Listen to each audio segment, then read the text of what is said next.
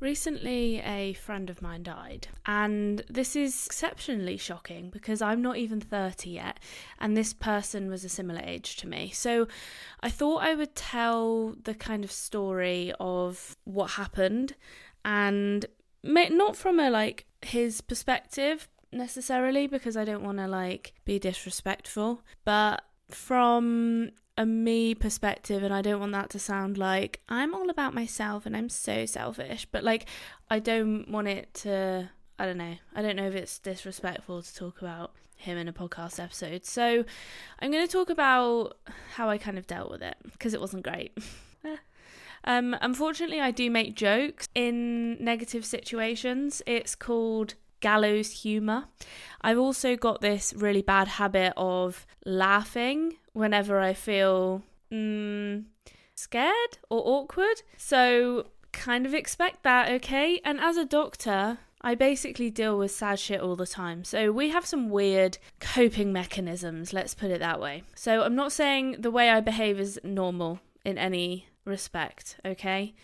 So my last episode was about my mental breakdown, and I say that very kind of jovially because I'm kind of somewhat over it now. I had a pillow sob, that's what I'm going to call it, a pillow sob, and I have somewhat recovered. No more pillow sobs have occurred. And if you don't know what a pillow sob is, my friend, you have not lived. You need to put your head into a pillow so that it suffocates the noise, and just let it all out. Sob. Because sobbing out loud like a child does feel kind of embarrassing, but doing it into a pillow, wow, it's a whole new world out there. So if you haven't done that and you're fancying a little sob, a proper like a proper fucking breakdown, go and do it into a pillow, because they'll appreciate it. They appreciate the love. So, okay, let's get into my little story. So, I mean, I've seen a lot of people die, but it's pretty rare that I see or hear of a young person dying. And I feel like I have known about some young people dying. Most people that die are old. Let's face it, they are. And it's kind of more, it is expected, therefore it's more accepted. And we kind of expect old people to die. They expect themselves to die. So it's like everyone was on board. When somebody dies young and it's maybe unexpected, or, that's it really. Or it was like a sad thing. It's always a sad thing. But as in, if they had so much life left, Okay, the reason why I say that is because I have seen some young people who, not really many, but some young people who have not really had a life, and then they become end of life, and then it's it's still sad, but it's maybe more expected because they've been unwell their whole lives. Now, some people that I've known have been well their whole lives, physically well, and then they die, or they get a serious illness, and that is obviously really hard. And it also, I think in a selfish way, kind of hits home. You start thinking about yourself and your life. So I will get into that in a minute, but probably the first person that I can think of, I mean, I've heard of people on the grapevine my age or similar dying, but I remember probably the first one was and most people, I'm going to say committed suicide because it's an easier phrase to say, but some people disagree with the phrase committed, because suicide used to be a crime if you didn't know that, and to commit suicide was to commit an offence. So a lot of people don't like saying committed suicide. A lot of people say death. I keep saying a lot of people, not many people. Some people say died by suicide or died death by suicide. I'm just going to say committed because I'm lazy apparently. So a guy that I knew, so when I was younger, I was 16, I moved out into a flat and I did my A-levels living on my own. There was a guy who lived above me who dated a woman that I was indirect friends with, and they were older than me. They were 25 to 30, so 10 years older than me nearly. And I remember seeing him. I didn't know he had mental health problems, but I remember seeing him one night and he was going somewhere and I was walking into my like block of flats. And that was the last night I saw him, and I found out that I might have been the last person to see him alive. I don't think so, but that was the night that he killed himself. And I don't know how he killed himself. I'm assuming overdose, but I don't know. But that was the first kind of young person situation I've had where someone's died that's a similar age to me, or, you know, young, like 30 or below. And obviously I was not in medical school then, but, you know, I was sad and I was like shocked, and I went to his funeral and I was, you know, but it didn't like fully hit home to me. I was like 17. I kind of, you know, when you're 17 or like, you know, younger than 20, you think you're an invincible bomb. You're like, I am never going to die. Or you know you're going to die, but you're like, it's nowhere near, right? It's not going to happen soon. So I just sort of carried on with my life. Now, I wasn't like that close to him. I'd probably met him like 2 or 3 times. But, you know, it was still like shocking, to be quite honest, because I didn't know he had these things going on to the point where he was going to take his own life. So, yeah, that was the first one. Now, like I say, it didn't particularly hit home for the reasons aforementioned. And then I heard of a few like people from school who had died. I don't know how though. I think they were like road traffic accidents, which suicide and RTAs, I'm going to call them, are probably the most common causes for people dying in young life. Trauma and suicide. So then to hear about my friend who, you know, we weren't necessarily close, but there's another plot twist to this. We weren't necessarily close, but as in like I wouldn't message him, but if I saw him, like I would catch up with him, you know, like I don't know what kind of friendship level you would call that, but I'm still like referring to him as my friend because I knew him. And you know, if I saw him on the street, I would stop and talk to him. Like, it wouldn't be like, oh, I'm not sure. But I wasn't invited to his wedding, you know, and I didn't know he had cancer. So, you know, not great friends. So, alas, it was still a shock, though. Let me put it that way. Because, now there are reasons why it was so shocking. Number one, I didn't know about it. I think he'd been battling with cancer, lymphoma, and this is all over the internet, like I'm not spilling any secrets here, but he'd been battling cancer, lymphoma, it's like a type of blood cancer, let's just call it that. It's similar to leukemia, but it's actually like of the lymph nodes, you know, those lumps that you get, like your glands, for about 20 to 22 months, I think. And I didn't know, but it had been like on Facebook. And now I think about it, I'm like, did I know? Did somebody tell me that he had lymphoma? Because I'm thinking that maybe they did and I just forgot. But now I'm like, did I misremember that? Am I just like making up memories in my head? Because that can happen. It's, you know, it's a common phenomenon that you make up memories that you think you had because other people tell you stuff and you're like, oh yeah, maybe I remember that. Anyway, I'm not sure. It's like a 5%, not sure, 5% chance that I do know. So anyway, I'm on a multitude of group chats, but who isn't? Like, I don't know, like, something's going wrong in your life if you're not in at least one group chat, let me put it that way. So I'm in like a multitude of group chats. I hear from one of them, and it says, like, it mentions this person's name, and I just thought, oh, didn't really think much of it because I thought I didn't know them. They were talking about the nurse who was this doctor's wife, and I was like, who's that? And then it like carried on for a bit, and I was like, who are they talking about? So they screenshotted a post that she'd put on Facebook, and I went onto her Facebook to try and see who this guy was that she was married to. And then it hit me that it was the guy that I knew who was a doctor, he was 31, okay?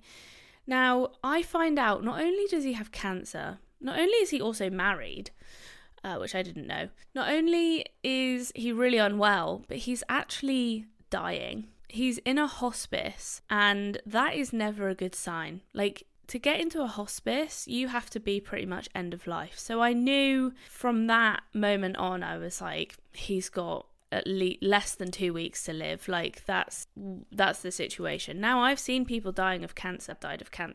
It was very quick, but alas, he died of cancer. Now, what ends up happening is, sorry, spoiler alert, but they end up getting thinner and thinner and thinner. They get anemic, they get loads of pain, they get really, I've already said thinner, skinny, and they just end up withering away. And it's a horrible thing to see, is somebody getting consumed by cancer. But in my head, I was thinking, that's what's happening to him. And it was really, I was getting like flashbacks that I never had, like as in flashbacks that I've never seen. So I've never seen him like dying of cancer, but I guess I was getting flashbacks of what my stepdad looked like, but of him, if you get what I mean. Like I was superimposing him into what I'd seen previously, and of other patients as well. Now the difference is, when I see patients in hospital acutely, I haven't seen them 5 years ago. I don't know what they looked like before.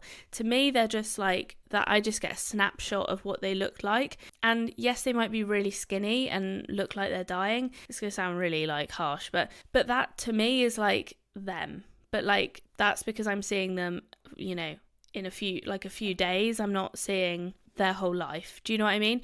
Whereas these two people, like my stepdad and this guy, I've known them when they're well. I've known them when they're healthy, in inverted commas, because my stepdad wasn't really healthy. I've known them when they haven't had cancer. So then to be like thinking of them with cancer and seeing that like deterioration, it was kind of a mind fuck, I'm going to be honest. So this guy that I knew, he was a doctor, and I think obviously that hit home so much more, because when you're a doctor, I don't know what it is. It's like if you're a nurse, or like in any profession, I feel, anybody who is in the same profession as you, if it's like a vocational profession, as in like one, I don't know, maybe it's the same for everybody, but like if you meet somebody who's in the same profession as you instantly relate to them. You like instantly are drawn together. So to break that kind of like doctor bond, it's very like troubling. It's to think of, you know, another doctor dying so young is just really quite a mind fuck. Like I don't even know how to explain it better. It's a mind fuck. And so not only that is he a doctor, I just think of doctors as being fit and well people who don't die. They just don't die. Like, I don't know.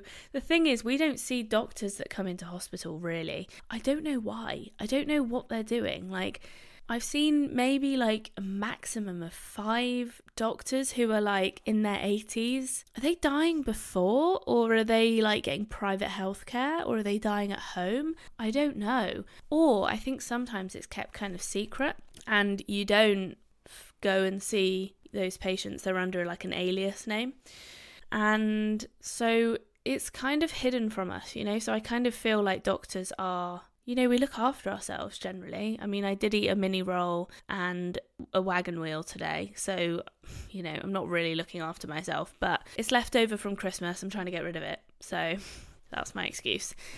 But we generally look after ourselves. We generally, you know, we don't drink excessive amounts. Some people do. We don't smoke generally. We exercise. We generally look after ourselves. So to like think of a doctor getting struck down with cancer and dying, it was really, really hit home. And yeah, it was really hard.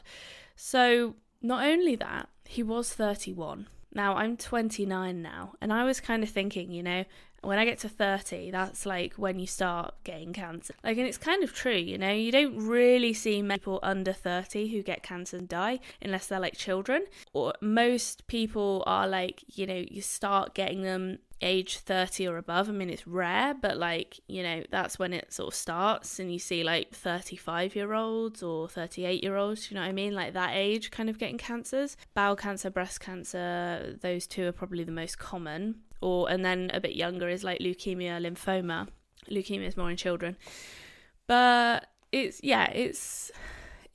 firstly, I'm freaking out about nearly being 30. This time next year, I will be 30 years old, and I don't like it. I really don't. It's like really sending me into a panic. I need some therapy, okay? I get it. I need therapy.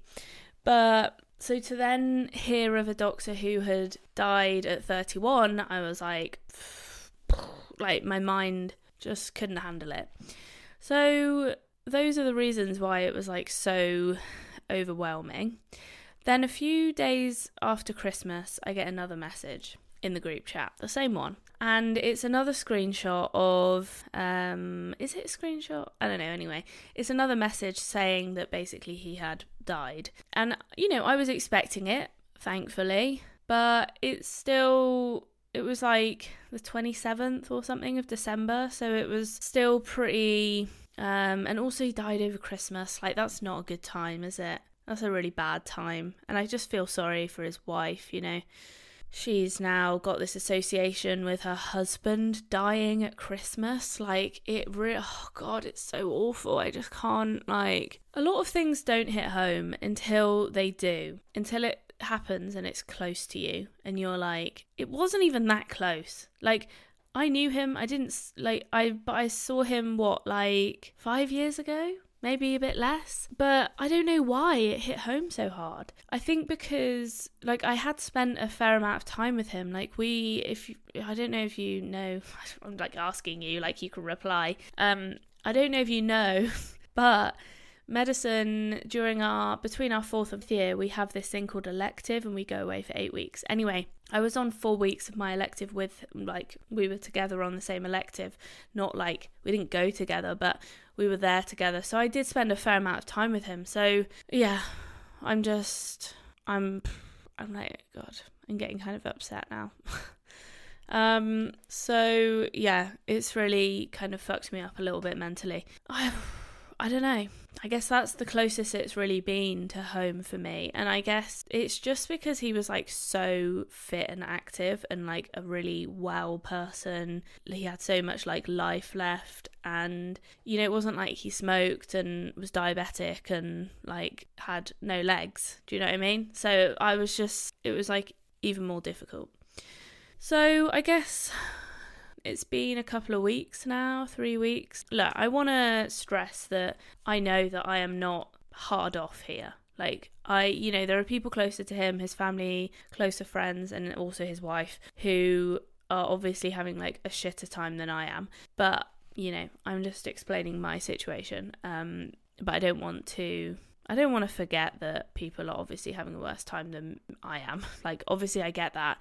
It's only been 3 weeks for me. I haven't lost a significant part of my life, but it's still affected me. So that goes to show how much it's probably affecting other people that are closer to him. So I flew off the rails a little bit, I'm not gonna lie. It really fucked with my head. I really struggled with it and had a bit of a fuck it attitude. I was just a bit fuck it, whatever. And I won't explain what happened next. Bad things happened because of my YOLO attitude, I would say. Anyway, it made me really think, what do I really want from life? And I think this is the kind of positive ending, is what do I really want from life? Because it can be taken away from you. And I think we forget that when we're under 20, under 30, or, maybe even in your 30s. It can be so easy to forget that we are mortal. And I don't want that to sound really morbid, because it's made me realise that I need to start chasing things that I want, and I need to start fulfilling my life. I don't feel like I'm fulfilled right now. I feel like I'm living paycheck to paycheck. I am living, 1 month at a time because that's all I can currently afford. And I'm just not living the life that I want to live. And that's made me realise, seeing what he did when he got diagnosed, he went travelling and he made the most of it. And I don't feel like I'm making the most of my life now. And obviously I'm not dying of cancer that I know of. But it makes you think, what happens if I got diagnosed tomorrow? So what I've really thought about, and I've been thinking about this for a while because I've wanted to do it, but there's always a reason not to, isn't there? it's too expensive, or it's, you know, too awkward or too difficult, and you're like, But then you just think, like, something like this happens to you and you go, what am I doing? Like, I need to sort myself out, because I don't want my 20s to pass me by and to live my life in, not regret, but like, what did I really do? Like, did I actually enjoy my life? Not, yes, but like, not, I didn't live it, you know, I didn't live it. So I think what I've really learned from this is what I really want. Number 1 is to travel. Number 2 is to have more freedom. And I think some of the things that I am constrained by at the moment are financial handcuffs. I said it in my last episode, you know, I am basically in handcuffs because I can't do stuff because I haven't got enough money. And I've now sorted out my tax code. Apparently it's going to be sorting itself out in the next couple of weeks. But it means that, you know, I am going to take home more money. But also it's made me think, like, I want to have money to go and do stuff that I want to do. Like, I don't want to just be living, like, working to live and that's it. So I'm trying to think, like, I've been thinking about this for a while. I really want to live in a van or, like, a lorry. Now, this sounds crazy because, like, the thing is, it doesn't actually, because a lot of people are doing it now. I don't want to live in a van though, small. I want to live in a lorry, like a horse box lorry.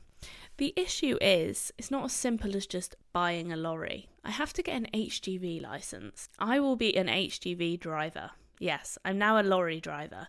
So it's a bit more complicated than just like, oh yeah, I'm going to get a lorry and roll with it. It's going to cost me quite a lot of money to pass my HGV test. But I'm kind of, at the moment, I'm quite motivated to do it, because I'm like, that's what I want to do. I also really want to do a road trip across America and a road trip across Australia. So that's what I'm currently saving for, and having those things to like look forward to and actually think, like, because I've never saved for holidays before. I've just sort of saved and then been like, felt like a fucking knife in my throat when I've had to like take money out of my savings account, because for me it's for a house. But you need a savings account for a house, you need a savings account for a holiday, you need a savings account for emergencies, and you need a savings account for other stuff. I don't know, miscellaneous. So that's really made me think, like, okay, I'm going to have multiple savings accounts. And I've got the accounts to do it. I just don't, like, I need standing orders. Standing orders are the way forwards, because I hate having to go onto my bank account and see how poor I am. So it's made me think, like, what do I really want? And I also think van life, I'm going to call it van life, not lorry life. Van life is just so freeing, and you can, like, save so much money doing it as well. And, you know, you can work from your van and you can just go about and do things. Yes, you sacrifice things, but also I kind of want to live a more minimal life. Like, I feel like I've got so much shit. Like, I've got so much stuff that I don't need or want. My main issue is that it's going to cost a lot of money to get this up and running. So I'm going to have to start selling stuff. There we go. I guess I'm sort of appreciating life a bit more now. I'm kind of, or at least I'm trying to make moves to do so. I'm trying to think, like, how do I want to feel more fulfilled?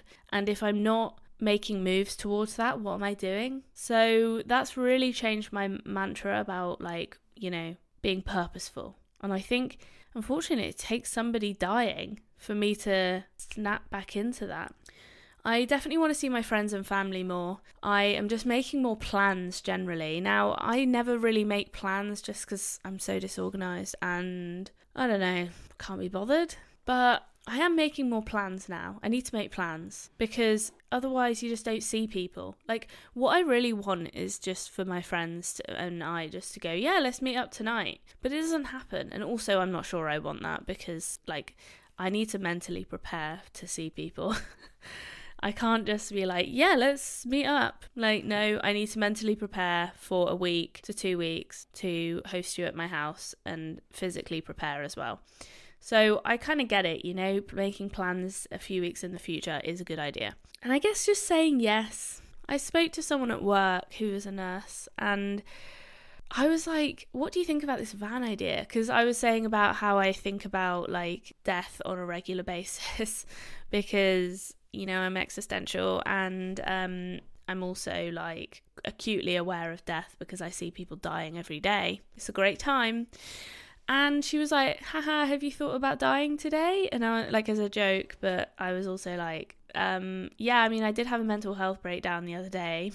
Great. But then I said, my conclusion was that, you know, I was starting to think about van life, and like, that's what I really want. I want to go and travel and be free, and I don't feel free. I feel fucking constrained. And she was like well up for it. She was like looking at vans with me and lorries and stuff, and it was a great time. So there we go. People will support you. I think my mum thinks I'm having a breakdown. Mum, I am having a breakdown. I've told you that many times.